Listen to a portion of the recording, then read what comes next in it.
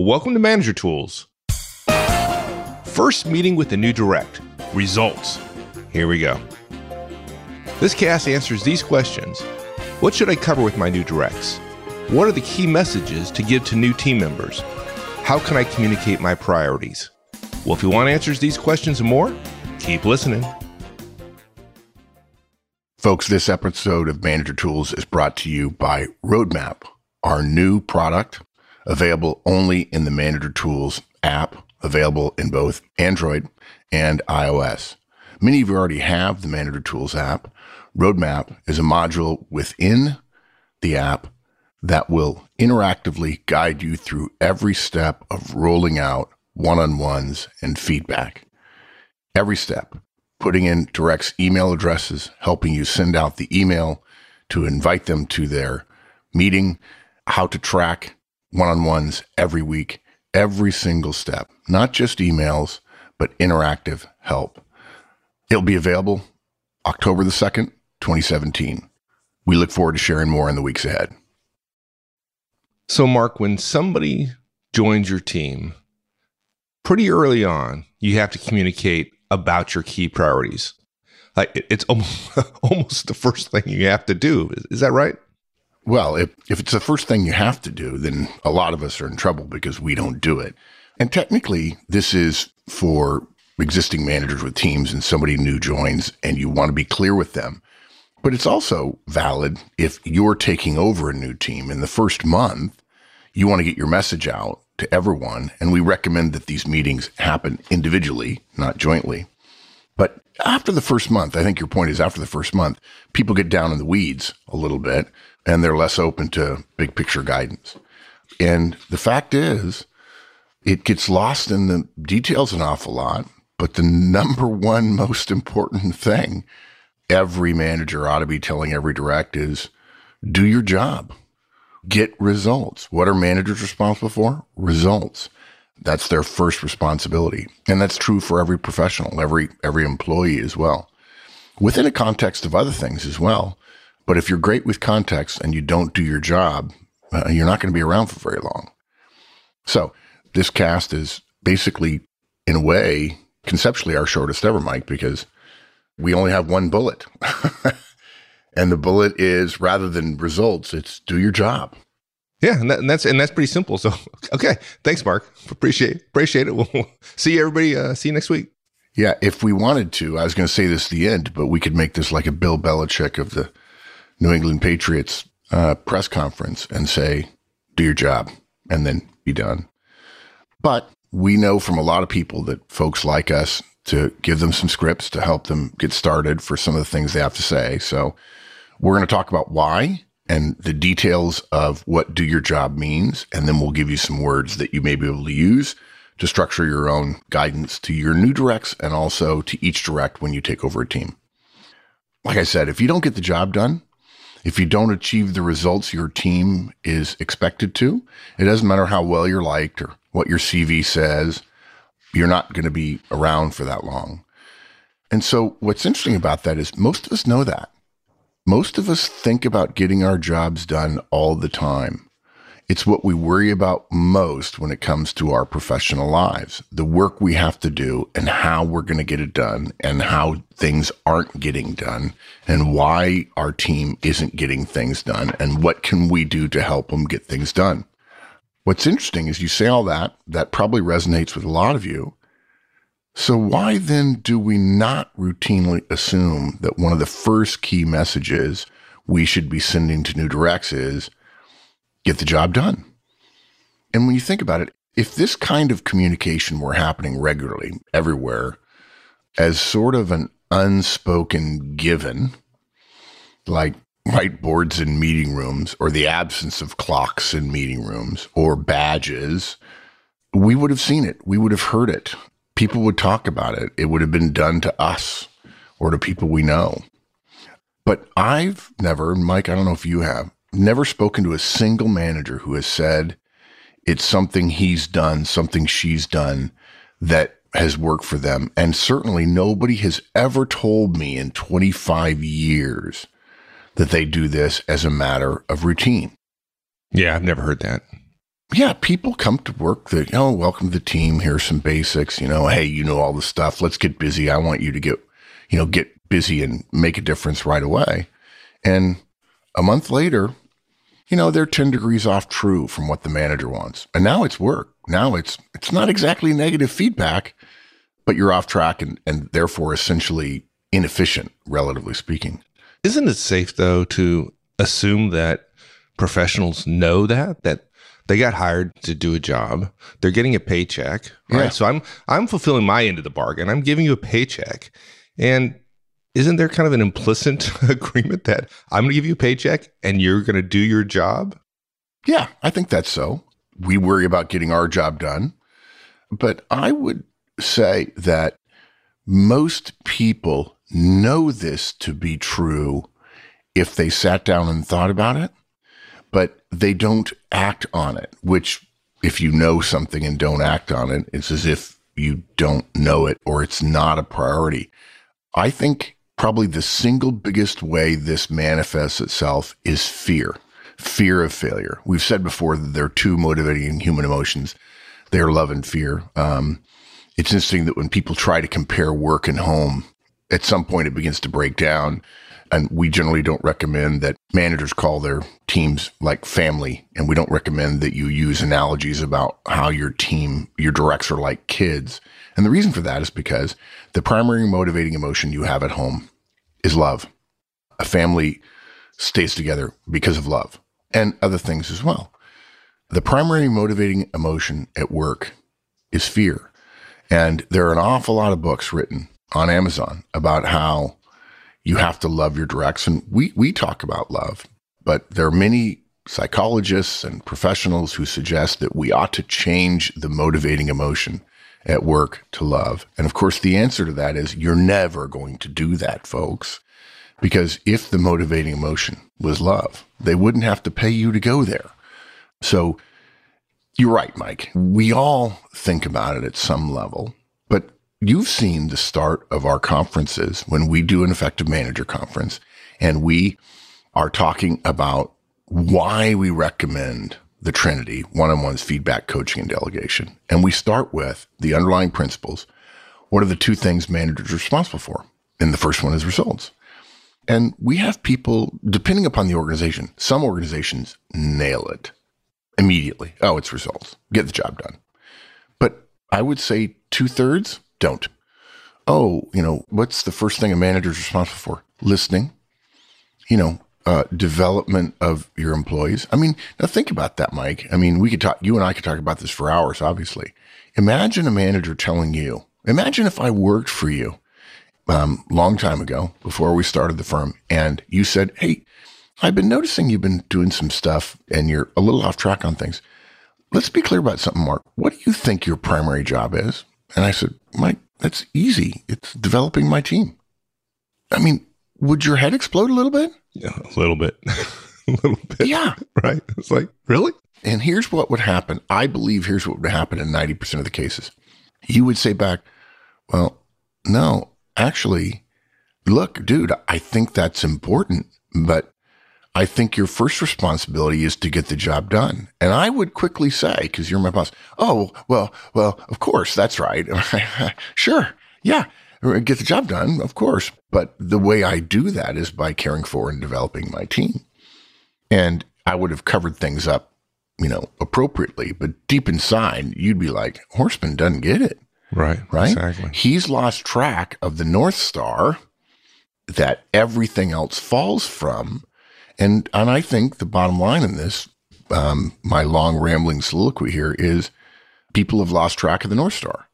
I mean, we all worry about it. We all fear it. We all talk about it every day, but it sort of goes without saying. And sometimes the things that go without saying need to be said. So yeah, you really ought to say it. And as you'll see, there are parts to getting the job done that matter, that are worthy of digging into a little bit. So what we're saying, folks, is you sit down and you tell your new direct that results come first. Okay. It's not team. It's not care for each other. And these things sound so harsh when you can find a billion websites that say, it's all about caring for your teammates and so on. But Everybody's first responsibility is to get the job done. That means it behooves us to be crystal clear with our directs about what their job is. And speaking of which, if you don't know what your boss requires of you, there's a cast for that. It's called getting your results from your boss. And that's more of a problem than might be obvious from just skipping through that. And we don't have time to go into it, but it's an issue. I've never done it, but once I tell people your first responsibility is results, I then say that often creates a problem for many people in this room because you couldn't say the way, in the US anyway, you could say the Pledge of Allegiance, which every kid knows. You couldn't do it. And people are like, no, I'm pretty clear about my results. What I've never done is say, okay, we're going to take a 15-minute break. We're going to really dig into this. I want everybody right now, off the top of your head, to write down 3 or 5 of the top responsibilities you have in a way that I will be able to read it and understand what your result is, what your goal is. I'd be willing to bet 20% of any group, which is shocking when it's the most important thing. And you should be able to write it down that fast. It should be second nature. It should be the thought you have all the time. Eyes on the prize. Fix your eyes on your goal and don't let go of it, no matter what. So what we're going to do in this cast is give you a framework for how to talk to your directs about results being more important than anything else. And we're going to use 3 key areas that are obvious around results or sub areas of results. And those are priorities, deliverables, and deadlines. So here's how the discussion might sound with your directs. And of course, if you're a licensee, you can download these show notes and copy and paste these into a script that you use for a couple of days at home to get ready to have this conversation. And after you've done it 10 times, it'll be second nature. I'll tell you what I think do your job means. It means first, knowing your priorities. We all have too many things to do. Whether you realize that or not, a lot of people don't realize it because they stress about how much they have to do. But actually, that's by design. Nobody's going to ever be able to design every job perfectly balanced between work and time available because, well, you can't. And you certainly can't when you consider varying levels of ability of each person in the role. And this company, every organization changes often enough. You'd have hundreds of people sitting around doing nothing but reanalyzing jobs all the time if you wanted perfect work time balance in every role with every person. So that means every role in every organization in the world essentially is, and when we talk about responsibilities, is a choice between overworked and underworked. And believe me, if you think about it, you'll come to the same conclusion. Underworked is far worse. It creates situations where people create work for themselves to appear busy, and that work would be low value because it probably doesn't align with the organization, and it would also compete with the necessary work they're being paid to do. Plus, of course, either the pay would be a lot less or the company would have terrible productivity if everybody had less work than they had time, right? Because productivity is not how hard you're working. It's whether or not you're working on things that are contributing. And if you don't know it, productivity is the internal measure that best correlates with profitability. So for a corporation like ours, that would matter. So overworked is the choice that organizations make. It's how it is. There's no sense complaining about it. It's how all great organizations, even just organizations that are surviving, it's how they're built. In fact, most people notice people who talk about how busy they are all the time, but they get infuriated by people who sit around and don't do anything, which should give you a good idea about why organizational design is actually about overwork. So the fact that you have too much to do is normal. The primary result of that is that you get to choose what you work on. You've got free will. But hopefully your free will is guided by the results that the organization says matter to it. And it's my job. I represent the organization to you. That's my role. It's my job to make those clear to you. If you want to work on something else, you may be making a choice to take time away from those key results. And your results that are aligned with mine are the ones that contribute ultimately to the organization's success in the minds of the organization. Okay? And look, it's good that you're always having to choose, because you'll never learn to be good at choosing what matters and what doesn't unless we let you start choosing. That's part of why you have too much to do. You may never have heard it put this way before, but you've been acting like overwork is normal and you like it in one way because you've probably been in jobs where you didn't get all your work done every day. By definition, then, you've been choosing what to do and what not to do every day at work. So you have to choose your priorities. And by priorities, I mean what you choose to work on. I can infer your priorities from your calendar, from your diary, from your agenda, from the kinds of things you send me. If you don't know your priorities, you start choosing poorly. Those choices get harder. So get your priorities clear in your own head and spend time on them.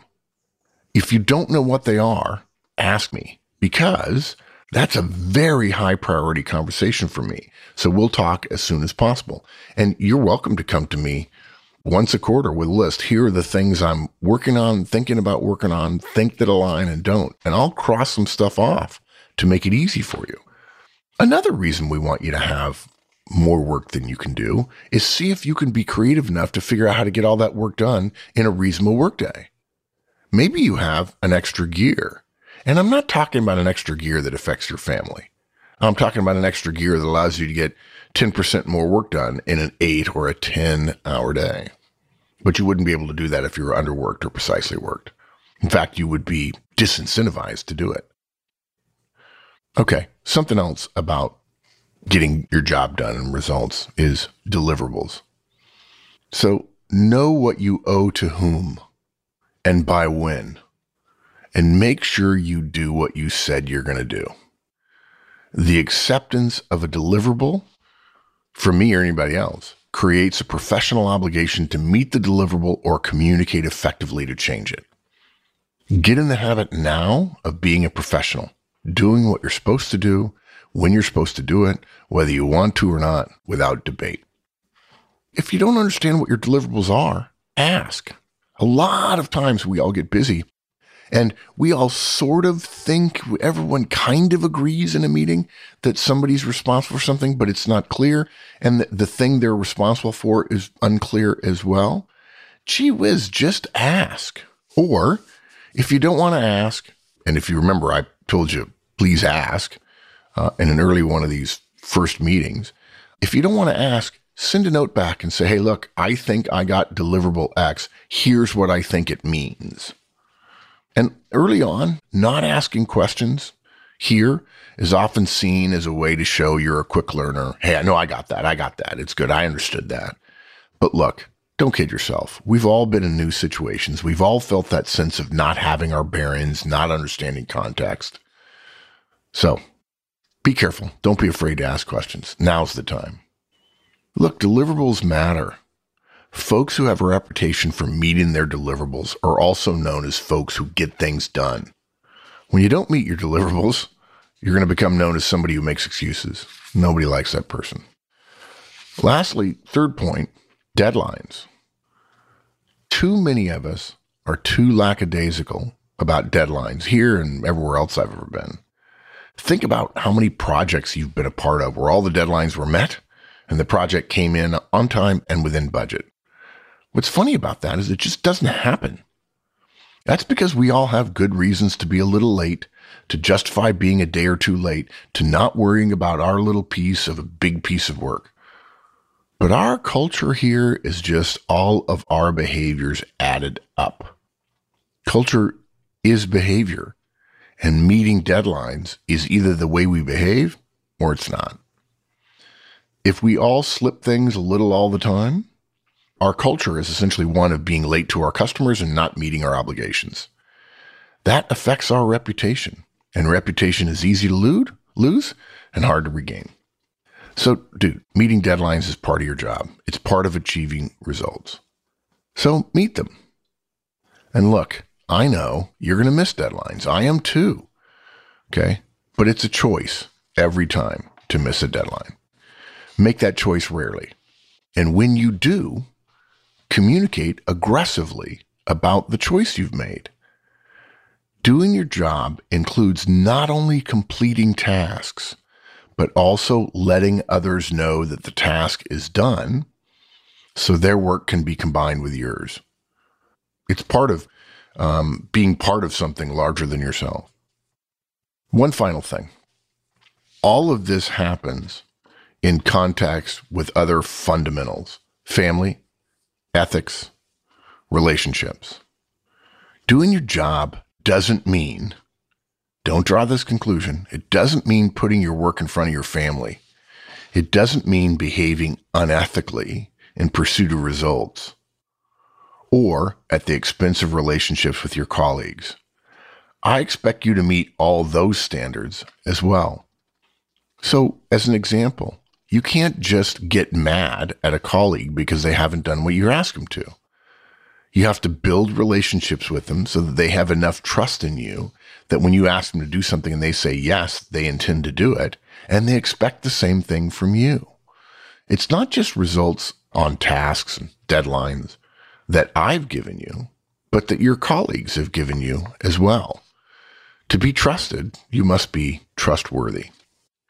So, I expect you to get all this done in the service of results and within the context of family and ethics and relationships with your colleagues. And frankly, I know you will. I'm really glad you're here. Let's get to work. I like it. And let me push back on you a little bit, because those of you who are familiar with DISC will know what I'm talking about when I suggest that sounds like a very high D speech. And for those who don't know DISC, very Patton-esque, very Margaret Thatcher, very like... That wasn't Patton-esque. Was it? No, high D, No. like just like, right? Patton wouldn't go into priorities and that No, kind that's, of stuff. yeah, okay. Yeah, but he'd say just get it done, right? Yeah, get it done. Yeah. But look, by that logic, the implication is that high Ds think about getting the job done much more so than high S's do. Folks, if you don't know what DISC is, a high D is a take no prisoners, make it happen, get things done kind of person. And a high S is a warm, fuzzy, people first, din father, din mother kind of boss, mama bear kind of thing. But that's not so. DISC styles don't tell us about somebody's interest in getting the job done. They tell us how they go about achieving it, and clearly it's in different ways. If you're effective, all effective people get the job done, regardless of their DISC behavioral tendencies. And so it would be good for high D managers to keep in mind that even those effective high S managers know that caring for their people and worrying about them is really their way of getting results. The point I think that's really interesting here is there are high S managers who have not told their most important thing to do is get results. And without that North Star, they end up thinking about taking care of their team and defending their team and protecting it from organizational influences. At all costs. Senior people at all costs. Exactly. Yes. Where Ds don't do that. Now, D's problem, of course, is they tend to be less connected with their teams, which can be bad. So if you're thinking that was a high D thing, you're missing the point. That's a high A to Z thing. Results trump everything in organizations. And that's why often you see high Ds at higher levels of the organization in higher percentages than would appear normal.